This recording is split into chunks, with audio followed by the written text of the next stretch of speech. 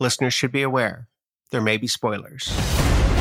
I'm going to build something bigger, faster, wilder. I want to kill the opposition, cut their throats. We are pirates!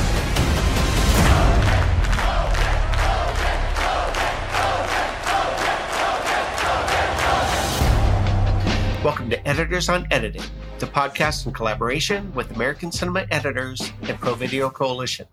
I'm Glenn Garland. Over the last 4 seasons, the powerful drama Succession has captured the zeitgeist and mesmerized the nation. The final 4th season is brilliantly edited by 3 amazing editors. Ken Eluto, who won an Eddie and was nominated for 2 Primetime Emmys for Succession. Ken also edited American Experience, for which he was nominated for Primetime Emmy, Oz, 30 Rock, for which he was nominated for 3 Eddie Awards, winning 1, and nominated for 5 Primetime Emmys, winning 1. Unbreakable Kimmy Schmidt, and Modern Love.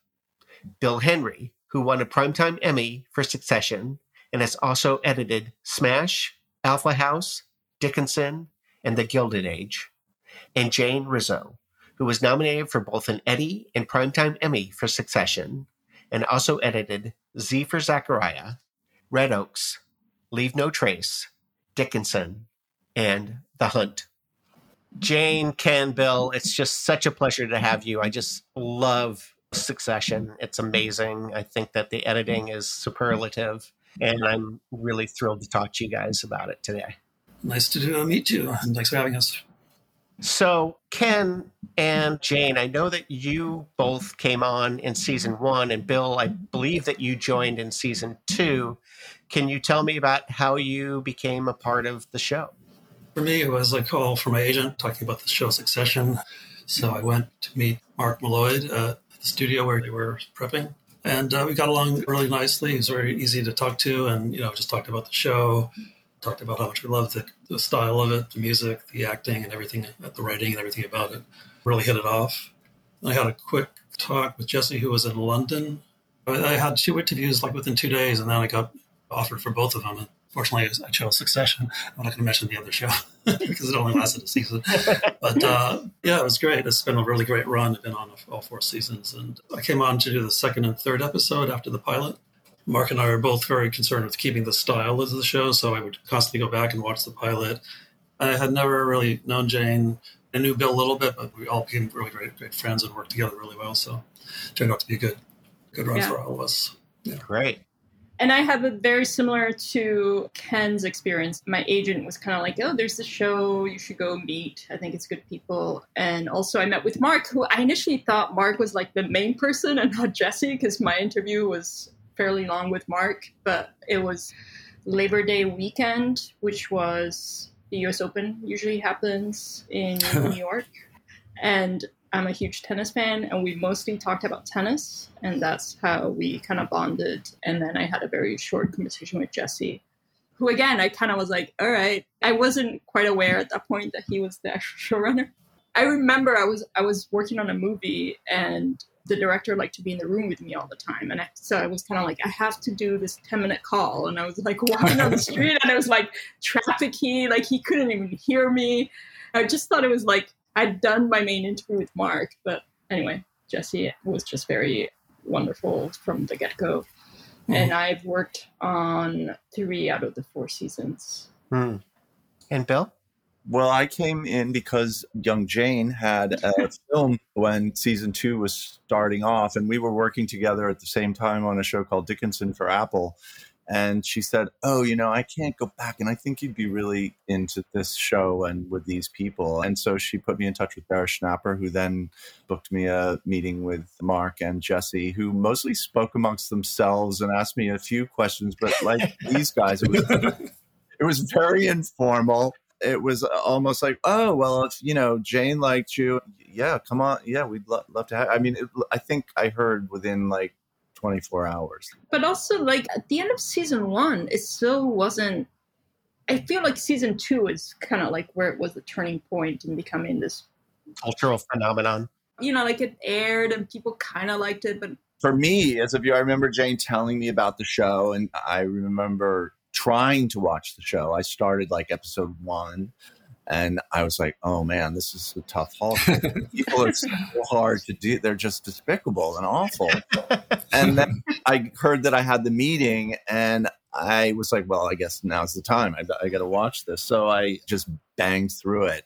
I remember like around the like Thanksgiving dinner and there, I was starting to get hooked. But then it was really episode 6 when Ken tries to take over at the stockholder meeting that I was like, oh God, this thing is game on. And then the rest of it just was amazing. And you really get swept in. Yeah. How do you collaborate, and do you collaborate, and are you in the office, and how does that all work out? It's great being in the office because we all hang out in each other's rooms and look at things together sometimes and just talk about stuff and complain about stuff as well. Some may call it pestering. Sometimes you're not welcome. Yeah. You cannot cancer when he's busy, but well, it's particularly if somebody else is in there. Yeah. That's cool.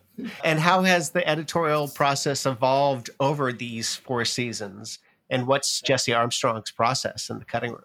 From my point of view, I guess because I had a little bit of a sharper contrast, because I did season 2, but then I went away and did another HBO show during season 3, and then came back for season 4. Which you regressed, by the way. Sorry. I mean, the actual process of cutting the sequences and the episodes was more or less the same from season to season. But I think what started happening was because they started cross-boarding more, and Jesse seemed to be spending a lot more time, almost all of his time on set, that we didn't really have access to him until they wrapped shooting. And so that was really the trickiest thing because, of course, then the time was so collapsed by the time they wrapped because they didn't finish shooting until, was it February they finished episode 10 this season?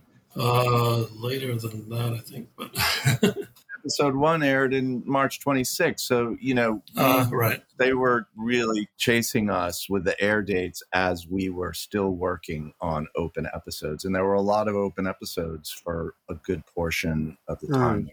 The one comment I would say is, in terms of editing process, yes, it was a more compact schedule, but I feel like each of our individual editing process didn't change. I do think what happened by season 3 and 4 is though all of the cast and the crew were like so much more secure in what this show was in terms of their characters and stuff. Kieran really knew who Roman was, and I think that was something that just in general, like the cast was just much more, not that they were never not comfortable with who their character, but I think you really feel like everyone's keyed in and who their character They is. sat very comfortably within their characters. Yes, Bill is much more eloquent, but yeah, that was what I was going to say also in season 1, I mean, the style I don't think changed that much, but I remember in season 1 getting a lot of questions from executive producers sometimes, like, is it the right balance of humor and drama? And I think after season 1, it didn't get those inquiries. I think it kind of found its balance, So. And then, of course, the viewership started going up in season 2, and then I think they were like, "Oh well, this path." I think we got it. Yeah, right. We got this, and it just felt like everybody was more in sync with what the show was across all departments. Yeah, I mean, tonally, you do go from drama to comedy to satire. You go to a lot of different places. How are you calibrating that? And is that a concern, or do you just follow what the script is dictating and the actors? Or yeah, I think it's really mostly in the writing and the performances basically tell you what it is. I would agree, and I would say the writing is very funny, but at least my experience, I don't know if Bill and Ken had similar, like there were moments that I felt could have even been funnier, and Jesse would basically be like, let's rein it in. He would always be aware of not wanting to go into slapstick. Mm-hmm. Like I had this one scene, and it's in the election episode this season, where Tom and Greg are snorting cocaine behind the board, and then I used to cut to the outside where there was like a wide shot of the board and they're looking out. It's a funny shot, and Jesse's very, like, in terms of at least my experience with showrunners, he doesn't give a ton of notes. But that was one of the rare picture notes where he was just like, yeah, if we cut to the wide shot, it's too, like, slapsticky. Let's not cut to the wide shot. The comedy is definitely in the writing, but I think there's also a level where like you would never cut to the joke. So you always try to play it straight and play it as real as possible. Yeah. There was a whole sequence in the Norway episode that was lifted out. And it was the one episode that Jesse really sort of reworked during the course of the editing process, mostly because there were these set pieces that felt a little bit contrived. Like there was the two factions, the Swedish faction and the US faction, and they were pitted against each other in these games of strength and will, like river crossings. Oh, really? They had competition? Yeah, exactly. Where they actually showed them do all that stuff, and they had these like vests on, and it did feel a little officey and a little contrived and forced in a way that Jesse just doesn't respond to. I always feel like his humor has always got to be rooted within the writing and moving the story forward and keeping those characters as real as possible. And any moment that feels the least bit disingenuous or a little winky in terms of humor, I feel like it just really sends his hackles up. And he very politely, always politely, he lets all the departments, I feel like, really go out there and try and experiment with things, both on the set and with the actors, and also all the way down through us and cutting. But in the end, he is the captain that will take it all in and then say, all right, no, we got to steer the ship a little bit back to this course. He's just sort of amazing at the way he can key in on the most minute things in terms of what he's seeing on the screen. And that is what then sets us apart, I think, in terms of that ability to jump between drama and humor. Yeah, another thing about Jesse is that probably one of the only showrunners in a series that I've known that if he has time, he'll watch the editor's cut and compare that, because sometimes the stuff gets cut out and he'll like something better in the editor's cut versus feature cuts and stuff like that. So it's interesting to go to that extent. It also played into the fact that the editor's cuts were generally the one place where you could go and see the entire script. Right, which was usually really long, usually. Yeah, they're anywhere from an hour and 25 to up to 2 hours, which was Ken's cut on the finale. Yeah, the first cut of the finale was 2 hours this season. That's the longest. Yeah. Wow. And where is it getting cut down? Is it getting cut down in the director's cut? It's a mix of, the directors make cuts, Mark makes his cuts that he wants to try to do. We would suggest cuts sometimes. The executive producers send Jesse's notes and he'll weigh in on those. And sometimes scene gets cut, and a lot of times it's not so much scene cuts, it's just tightening and losing bits here and there. It takes a while to get down from an hour to 40 to like 65 minutes or something like that. But yeah, there's a lot of give and take too. Sometimes you cut stuff out, then you put it back, they cut it out again. I mean, there's a fair amount of challenges in cutting the show, one of them being the amount of footage, but the other one is you get these 85-page scripts, and most of everyone's first pass is like at least 125, 130. And it's kind of like a bummer to have to cut out full-on storylines, but that's definitely happened to me. And I'm sure Ken and Bill. Oh, yeah. But that's probably also why each episode seems really wonderfully tight, and it moves at a really great, brisk pace. And it's probably because you have more material than you can fit in an episode. So you're really compressing it, getting it down, and getting to the essence. Yeah, get everyone to talk on top of each other. The other thing I'd add to the overall process of that whittling down is often, because they are very overwritten is not the word I like to say, but they are long. There are often these story points or story seeds within the episodes that get planted. And in the course of cutting the whole season, there are definitely spots where there's a story point that we need to take time out of this earlier episode, but this is a story point that we may want to play with in a later episode. So I feel like he often writes in such a way that there are a lot of repeated story points that he can decide after the fact where he wants to slot them in between the three of us as we're putting together the season. Don't need it in episode 3. It should be in episode 5. Or, an example, I would say in episode 3, there was this fantastic, very short scene between Tom and Shiv after she comes off the plane, and they wind up in a car together. And there was this scene where they had this exchange, and he basically puts his hand out and she takes it, and she's and immediately eviscerates him by saying, oh, you know which side of the bread your bread is buttered. And so it's just very mean and horrible, and Tom's, shift in power now because Logan is dead. But then later, and I don't know how it happens, whether they saw that scene, and even though we lifted all the dialogue out and I only used the drive-by portion and a montage at the end, but there's that fantastic scene in 10 that Ken has between the two of them with that now indelible image of Shiv and Tom in the back of the car. That was a exact same framing and beat of that I had in episode 3. And that's just another example where I think when they overwrite and overshoot these things, that it creates these new ideas for them that they then find other great spots that give it more weight. Interesting. There was also some things during the season, because Shiv was pregnant when I was cutting episode 4 after Logan dies. That scene where we mentioned that she's pregnant was shot later, and we ended up reworking a bunch of episodes. Bill had everyone had to do some cuts around, like Shiv not drinking. It was really interesting because that scene at the beginning where you find out she's pregnant but she's not telling anybody, the episode was already done prior to that, and she has these looks between her and Tom which really just resonate, the fact that she's pregnant and no one knows about it, but the looks were already there, which was amazing. Happy accidents along the way. Yeah, it was great. Yeah, it really worked well. So was like the beauty of editing, right? All of a sudden you realize if you put something right, and then it forces you to get rid of her snorting cocaine in an episode. So I remember getting that draft and I was reading on the subway and I was just like, oh shit, Shiv is pregnant. And I think that what had happened was Sarah was indeed pregnant, and they kind of reverse engineered it from there. That's right. And added the scene in 4, and then poor Bill had to do his act of cutting all the booze and the drugs.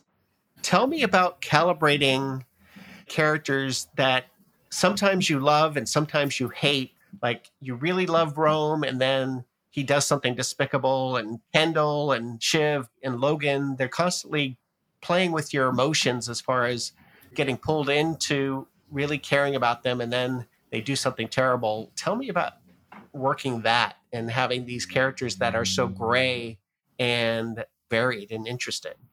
A lot of it, again, like everything, it all stems from the writing and these incredible performances. They bring this humanity to these people, Kieran and Jeremy and Sarah, that even though on the heels of doing some really horrible thing to one character, they're then presented in this situation where they have to be either empathetic or they're going through this, emotional crisis. I mean, I always think of that amazing scene in your episode, Ken, when Ken comes to Shiv in the office late at night and has that very raw emotional breakdown with her about his mindset when he was trying to get off this drug situation he was in and the killing of the kid. It's like Roman, for example, in 403, after Logan has given him his marching orders to go and hatchet Jerry, there's this incredible shot that was just sitting on his face after he had already given her the axe, where you can just read in Kieran's performance his conflict in that, yes, he's done this thing. He's angry at his father, but at the same time, he knows that what he's done to this person that he does actually have feelings for is really tearing him up. Yeah. And you can read it so readily. And they're just masters at being able to do that. I all three of them. And I always really care for Logan. But again, I mean, echoing Bill, it goes back to the acting and the writing. But also, I think because by season 3 and 4, you've spent so much time with these characters. Well, family's very dysfunctional, and these characters you can relate to because they're so real and they are broken, and we can all relate to broken people. So, which I think is why Jesse was always, at least in my episodes, I don't know how Bill and Ken feel, but he was always very keen on making sure we kept any kind of reference, even if it was just a passing line, but any kind of reference that was about their upbringing and their childhood, so that you would get more of a sense of their backstory. Even the chicken and steak scene in the election episode, it was such a small detail, but it's enough to just give you a sense of, yes, they had every kind of privilege, but they had zero, true affection. Sarah brings it up in the eulogy, and that I loved that reference where she talks about the kids playing outside of his office at home to get his attention. and how he'd come out and start shouting at them. That's the thing, I think, when you can sort of track in these adult faces the trauma that's happened because of their relationship with their father and their parents from the beginning. They have been completely fucked over on a personal level with their upbringing. And so in a lot of ways, yeah, you can feel sorry for Logan, but I mean, they did reap what they sowed in terms of these kids. And even with Logan, like when Ewan gives his eulogy and talks about how their sister died, and you get a little bit of insight to Logan. And at that party in episode 1, he really wants the kids to be there. He did what he did because he had to win, but you could tell that he doesn't want to be around all these people. He wants to be with his kids, and how he reacts outside the club when the kids decide that they're not going to listen to him and take the deal. He starts getting angry at the world. So you just see there's a reason behind what they do. Yes. It's all rooted in past trauma. Mm-hmm.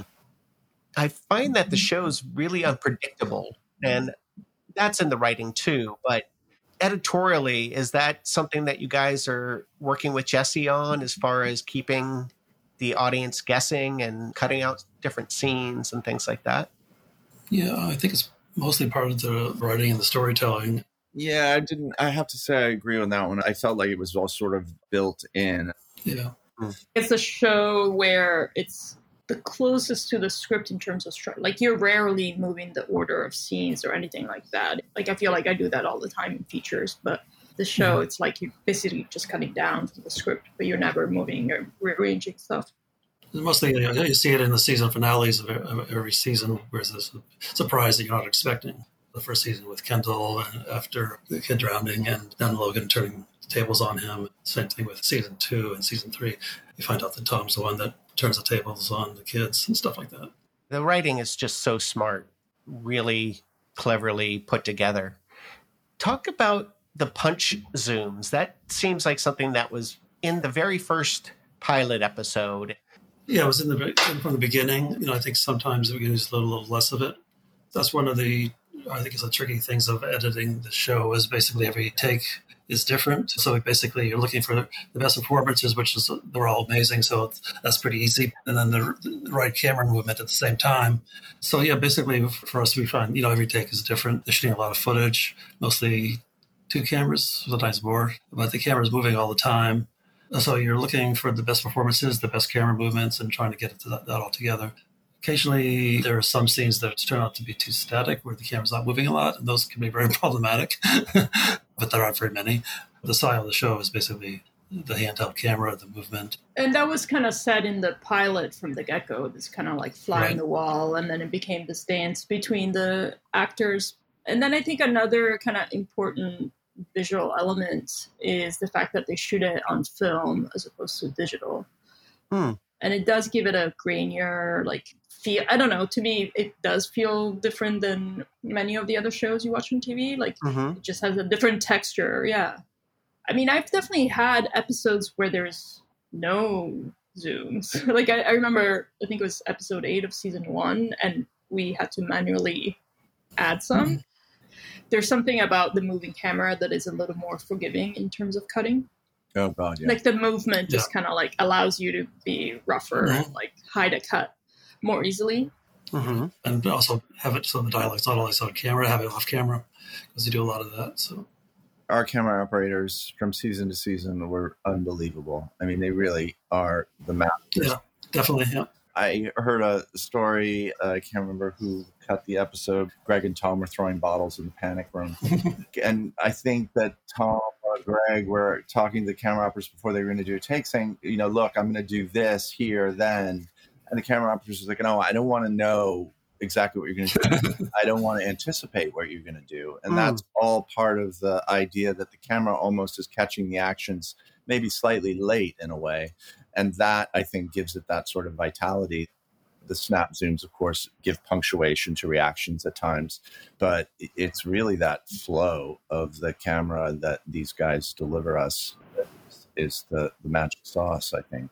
And then, as Jane says, it gives us all this latitude to make cuts that I think on sticks is almost impossible. I went off to do one show and everything was more or less on sticks. And I was like, oh my God, this is so hard. And then to come back to Succession, I was like, oh, phew, it offers a whole host of other challenges. But the one thing that it does give you is a forgiveness from cut to cut, because people's eyes are unable to sort of grab the things that may otherwise grab you if the camera was static. Yeah, and it is such a performance-driven show, so I'm sure that it allows you to grab the very best pieces of performance. Fisher Stevens apparently asked Pat Capone one day, he was new to the show, and he says, when are you guys going to go in for coverage? And Pat was like, well, we're getting the coverage. We're going to go back and do the wides later. So if you're going to bring it, you need to bring it now. Everybody in the cast has got to be on at all times. There's no sitting back and waiting for your line to come, because you don't know if the camera's going to be on you or not. And that's why they're all on their game all the time. So it could just whip to them, and that whip pan might not be planned. It's just the camera operator has a feeling like, okay, I want to go here. And so they might be on the screen at any given time. Yeah, exactly. They're amazing because, sometimes you get like a scene that's 7 or 10 pages of dialogue and they've got it down pat. It's like, I don't know how they do it. It's just like incredible. Yeah, I don't know. It was just incredible. Wow. And I love that word that you use, Bill, which is vitality. There's such a energy to the show. And I think that the camera operators and that movement really gives it that energy. The dialogue readings are so snappy, but also the camera is very snappy. Yeah. And so keeps it very, very alive. Tell me a little bit about the music. I think the music is another character, and I love the classical feel of the music against this very raw corporate dog-eat-dog world. And there's some very emotional sequences at the end of these episodes with that music. You have these montages where you're checking in with each of the different characters and where they are at emotionally. I mean, the score is wonderful. What's been wonderful is also having access from basically season 1. Nick and Jesse had already developed the theme. By the time we started cutting, it was almost like a year after they shot the pilot. So we had access to a lot of the cues. And I think music so many times has to do so much heavy lifting. And it's really great when you walk into a show and already have a sense of what the tone of the music is going to be. Mm-hmm. I think all 3 of us and the other editors that worked through the seasons just had a pretty good sense of where the music should be. I just felt it was such a luxury to have the kind of like scope of what the score was going to be from the get-go. It's so beautiful, and I do think it does a lot of heavy lift. Like you just cut to Kendall on the beach and have beautiful music, and you're like, you're emotionally good to go. You're good. You're like, you don't have to do anything else. It's like, let it go. Yeah, no, the music's incredible. Yeah. He's also very generous, I feel like, with his sketches and whatnot. I mean, even from season to season, as he was generating new ideas, he would often share sketches that he was working on.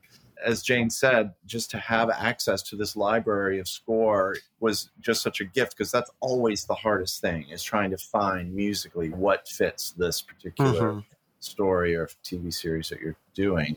And you're right, it is character unto itself. It speaks to the Roys. It's a very elevated, rarefied, classical palette that he generally uses, that he also then infuses this percussive element that gives it that modern, powerful, American business titan thing that drives it in a whole other way in terms of the storytelling. Like a cue that I found for the end of 403 was something that was a very simple piano sonata that he had written for a prior season, and it just hit every emotional beat that you could ever hope for in there. I feel like season 4, he really did bring this whole other level of score to the show. It had a very, I don't know, it almost reminded me of Nita Rota a little bit in some of the instrumentation that he was using. Like they would say, like, you should never cut with music. It's really, you should be getting picture right, and then you put music. But sometimes it helps to have music to like just give you the kind of like rhythm and feel of where you're going. Right. It helps me sometimes in terms of cutting, knowing roughly what the music is going to be. I also felt like we were all very much on the same page, Nick, Jesse, everybody, in terms of the amount of music that was used. We never carpeted the shows with music. We didn't need it in that way. No, the performances don't require. Yeah. The performances, Right. the scenes, it just carried on its own. And so anything that you laid under it often felt like you could be leading us emotionally in ways that weren't good. Sure. Mhm. I would say some of the hardest scenes to cut are where you have multiple characters in a room talking, and you guys constantly have that. And it's so brilliantly cut together. Tell me about the complexity of those scenes and really making those dialogue scenes sing.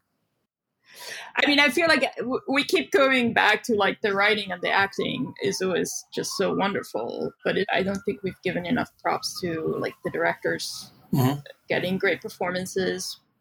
We get a lot of footage and we just have a lot of options in the edit room. I'll never forget my first episode on Succession was the gala of season 1 and then the Thanksgiving, and they were cross-boarding those. So I feel like there was a period of like, I want to say it was a month that was just drowning in footage. The Thanksgiving is like, whatever, there's 14, 15 people. I want to say they shot it over 2 or 3 days. And I remember like being terrified of just like, I don't even know how to start because you're just overwhelmed. And at some point I'm just like trusting my instinct is like, I'm just going to start because the beginning and the end of the scene is going to be the trickiest. We have access to all of the actors' labs. You're like adding dialogue from other takes, and just, I always feel like it's the closest thing it comes to working on an Altman movie in terms of like dialogue is going on everywhere and you're just like catching glimpses and all that. Yeah. We all sort of have our own. I mean, Ken has a very distinct way of having all of his lines cut back to back. Jane and I do more of a locator thing as we go through. We'll put locators on performances we like or reactions that we like or a particular camera sweep that feels particularly good. For one, I can't multicam watch something. I have to watch every take, every camera on its own from take to take, because there's always something in there. It's like we've spoken about many times before, because the camera's always moving. So you're not always at the same place at the same time from take to take. So every take is its own beast. And so there's always jewelry in there to be mined out. The big thing is really all the watching and all the viewing. And then once you've done that, I think Jane's right. You just have to jump in and it's all gut instinct. And you're like, I have to establish the room, the geography, who's where, whose alliances are with who at this particular point in the story, who's going to stab who 5 minutes into this dinner scene, and planting those looks before we get to their actual Judas moment or whatever it is it's going That is Upper West Side right there. Yeah, I think it is, yes. And then once you've sort of got it all plotted out, I always feel like the fun part is when you get to dive in there and open things up to create more sort of tension, or you're tightening things up to make things more speedy and doing all those dialogue steals from other takes and all that stuff that you do to make a smooth play. But then once they come together, you're like, did I do that? How did that? I know, right? Right, yeah. I remember I watched years later. I'm like, what the hell made me think to do that? But, oh, aren't you clever? I don't know. It's just happened in the moment for me, I feel. Yeah, I remember cutting the last scene from season 3 where they all go and confront Logan and try to, stand up to him. And that was shot over 2 days, and there was like a ton of footage. But, it's just a matter of like, who do you want to be on? Do you want to be on the 3 shot? Do you want to be on the lines? Do you want to be moving? What's the best takes? What's the best performances? And sometimes the blocking would change. Like Jeremy would be sitting in a couple of takes, but he'd be standing in other takes. And, who do you want to be on? Because there was like Jerry in the background. Often you need to see her. Then I also like to do a rough cut of scene and put it away for a few days and go back and look at it with the first perspective. And I find that really useful. Yeah. Do you do that a lot, Jane? I don't know. I feel like What I do is I will screen and take notes, and then I actually don't look at my notebook while I'm cutting the scene.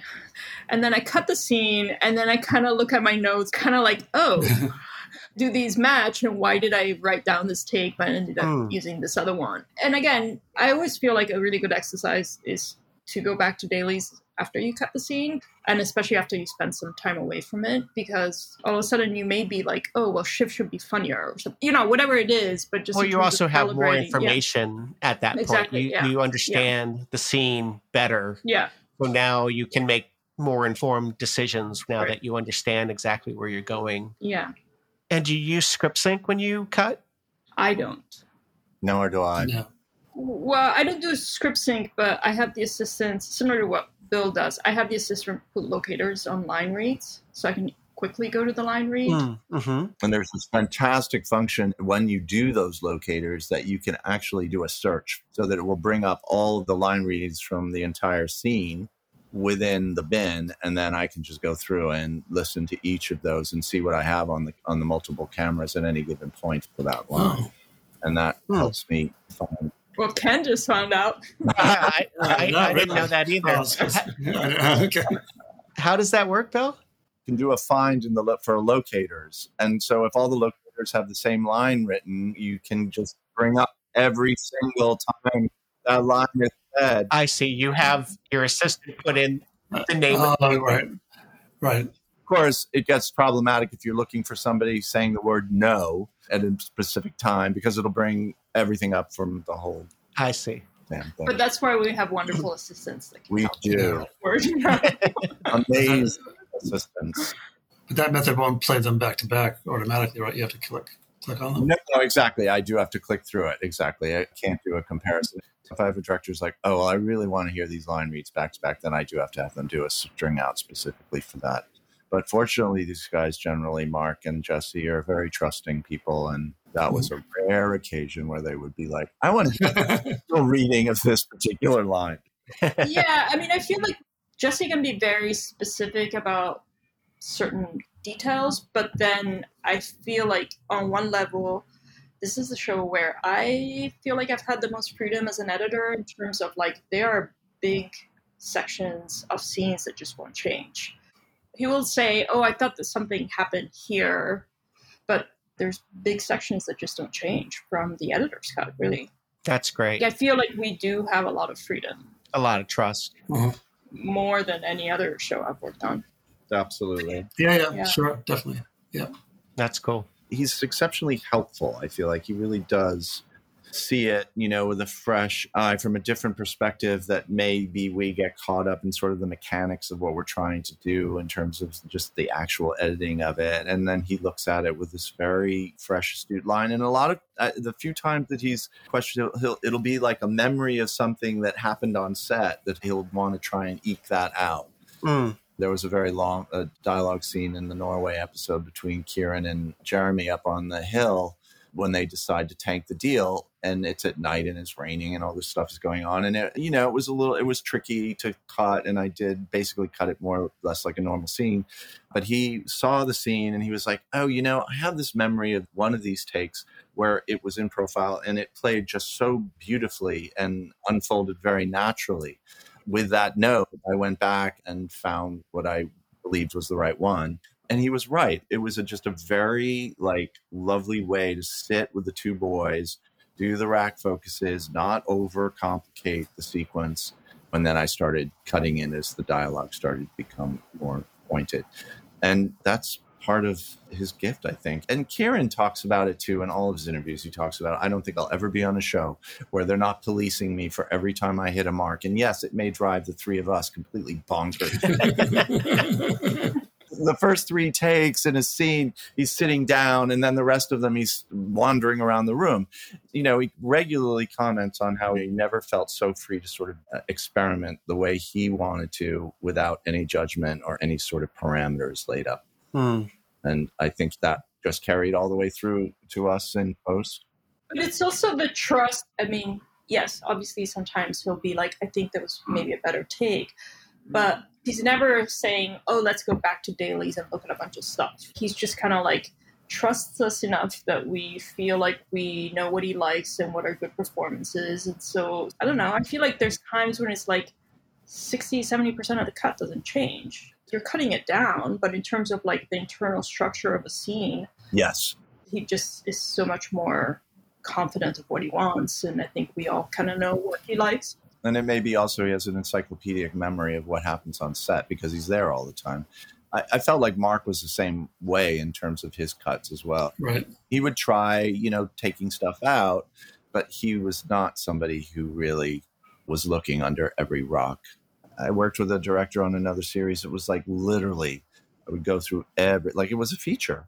And look at every single take, look at every single thing. And then he would start having me know. So I turned into a button pusher, and I'll tell you that's why I was screaming back to Succession.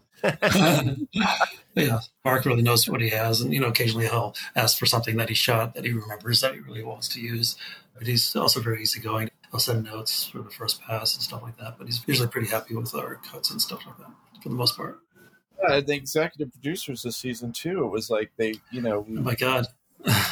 We would get so late in the game, or they would send them on to Jesse and they would somehow get folded in there. I remember in season 2, that was a difference that I definitely felt like Jesse was much more open to sort of letting us try all the notes that were coming in from all the various EPs. And then he would say, oh, well, who had us try that? Or who wanted to do this? And that went away, certainly for me in season 4, where I felt like Jesse may annotate them and say, oh, well, this sounds like an idea. Try this or try this. But often felt like he was just reading them and then folding his agreements or disagreements into his pass. And can you share some insights into an episode you cut this season? Who wants to go first? Episode 3. Oh, Jane. Oh, yeah. Go in order. It's a huge episode. It's amazing. All right, I'll try and make it as pithy as possible, not to bore my cohorts. But the crux of it, obviously, was the phone call to the plane. And I initially cut the entire sequence as a scene without any of the stuff on the plane because they hadn't shot any of that. So that was sort of my way of creating a clothesline because there was no real indication in the script from Jesse about how much of the time we were going to spend on the plane or on the boat. And then when I got the plane footage, I started intercutting that into the best of my ability to sort of balance it between the two locations, favoring the kids, certainly, as they were having the biggest emotional play at it. But there was certainly more in the earlier cuts of them on the plane and the stress of what was going on up there, because there was a lot more of the EMTs of the stewardesses working on Logan and all of that.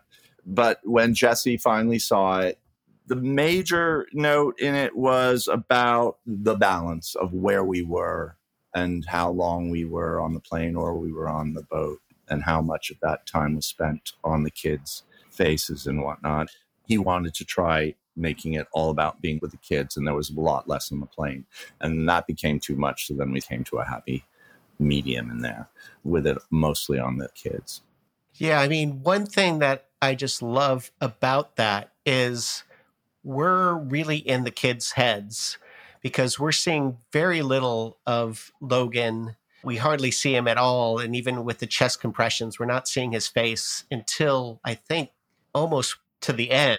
Yeah, the only shot we have of his head, which was the foreshortened shot from behind his head when Shiv was on the call talking to him.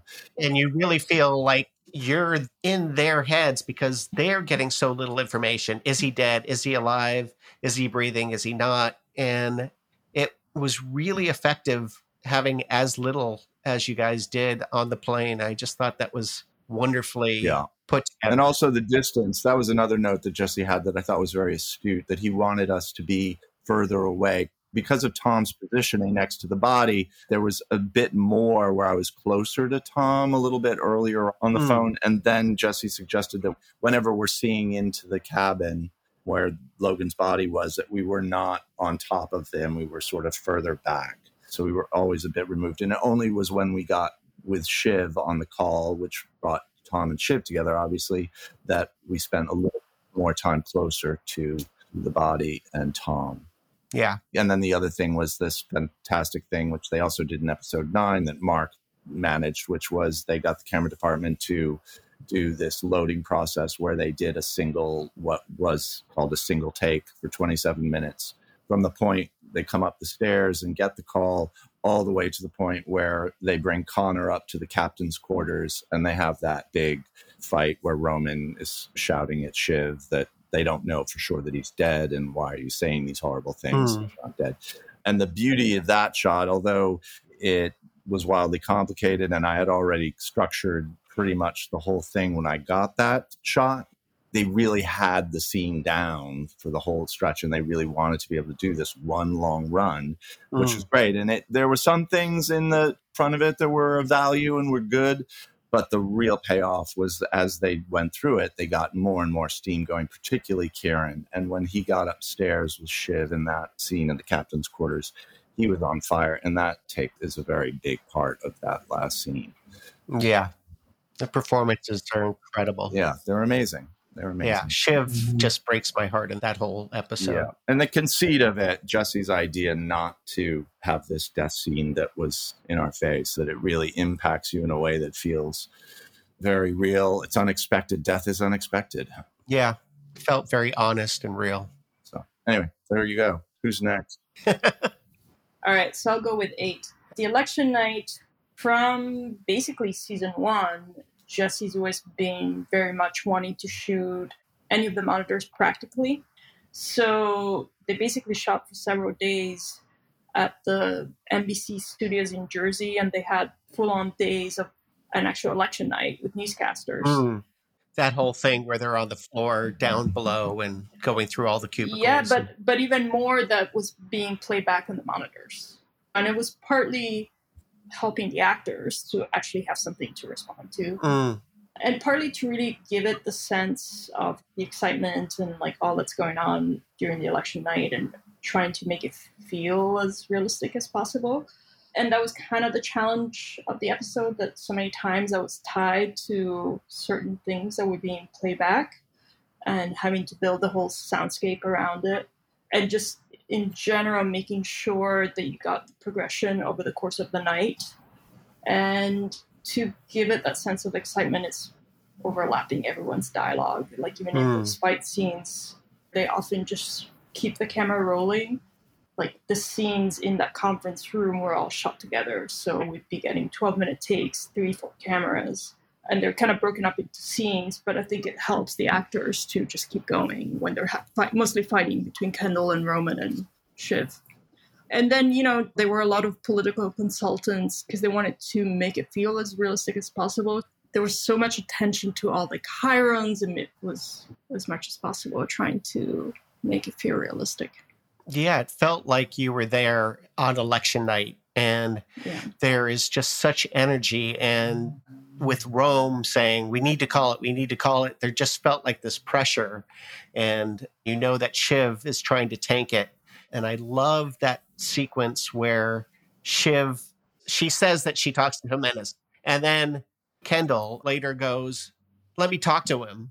And then you stay inside the conference room and you just cut through the windows and you just see and you don't hear what Kendall's. And I love the fact that we don't get that information, but you can kind of see everything spinning out of control as you see her and you see Kendall on the other side of the glass. I thought that was right, really because interesting. Thank you. No, because that is one of those instances where the audience is way ahead of the characters, right? So the audience knows that Shiv hasn't talked to Jimenez. So the audience is ahead of Kendall. So I think there's some kind of enjoyment seeing that he's figuring out that Shiv is like either siding with Mattson or whatever, but that Shiv hasn't made that phone call. And at the same time, seeing how Shiv is reacting to seeing that Kendall is like, that was a fun one. And actually that was one of the few instances where there wasn't that much footage. There was only one take of Kendall outside. Like they just never shot that kind of moment, but luckily there was one take. And just in general, that episode is a rare one because Jesse basically doesn't really want to hear anything other than dialogue and music. All the backgrounds, any kind of sound design is really brought down. But this was one of the rare instances where Jesse was very much, I want a TV to be playing in every room, and I just want to hear like political chatter throughout. It was fantastic. It was a great episode. Thank you very much. Very powerful. So, the finale, all the New York stuff was shot first, and then there was a little bit of a lag before they shot the Barbados stuff. And then when I got the Barbados stuff and everything was in there, the cut was probably a little over 2 hours, which is a lot. It was all great. I was, a little worried. And I think by the time we sent it to HBO, I think it was close to maybe a little over an hour and a half. And they were fine with it being an hour and a half, which was great for us because I have no idea how we would get it any shorter. It ended up being an hour, 28 minutes. And then my first reaction when I was working with Mark was the scene with Roman at the end in the bar. It was scripted as like a longer scene, and he comes in, he's talking to the bartender a little bit, and the bartender asks, what's happened to your face? And Roman makes a joke. And it was like a minute and 30-second scene. And I thought, I'm not sure we need this scene. So we took that out, and Mark agreed because it seemed like we had to lose something.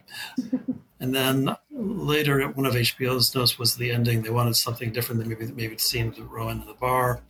Just they didn't really say much about it, but then I was thinking about it. And I said, what if we just did that bar scene, but just kept it really short? You know, he just gets the drink and he's like has that expression on his face. And I tried that, and I tried it in 2 different places. I tried it where it is in the episode, and also after between Shiv and Kendall walking in the park. And both of them seemed to work well, but Dara, who's also part of the discussion, thought it would be better before Shiv and Tom in the car. So that's where it ended up. And it was great that we had to get it back because that look on his face as he's drinking that martini has that smile and then that look of just total panic or whatever it was on his face. It was just amazing. Yeah, I mean, you didn't need the dialogue. It said everything, just him drinking that. And it's the brilliance that it's a martini, which is what Jerry would always drink. Yeah, exactly. Yes, right, exactly. The other thing about the episode was just the whole mix back and forth of them deciding who's going to be the CEO. And you know, when they anoint Ken, they're all sort of like happy and everything. There were like 7 takes with maybe 3 cameras for that. And they were all totally different. And I had a really difficult time cutting it. And it turned out really great. And that was actually the final scene that they shot for the whole season. You know, they dumped the frap on Kendall's head. They did that a couple of takes. And I was asking Mark, so did they have a lot of shirts there? I said, no, it was a very expensive shirt. So they had to wash it between takes and make it clean again. So that was pretty funny. And the other scene that was sort of tricky, although it looked, was the scene with Kendall and Roman where he's hugging him and Roman's pressing his head against to undo his stitches. And so he's bleeding again. Yeah.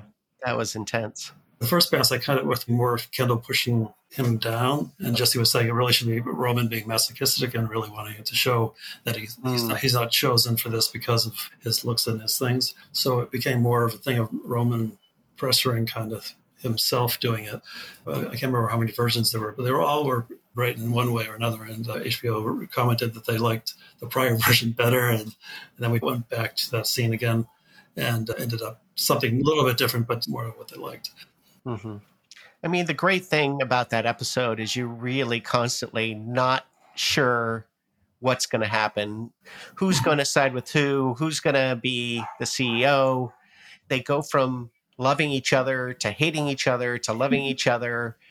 Mm-hmm. And that boardroom scene is just so intense when it seems like it's a slam dunk for Kendall. And then Rome has that long pause, and then Shiv leaves the room, and you're just like, oh, holy hell.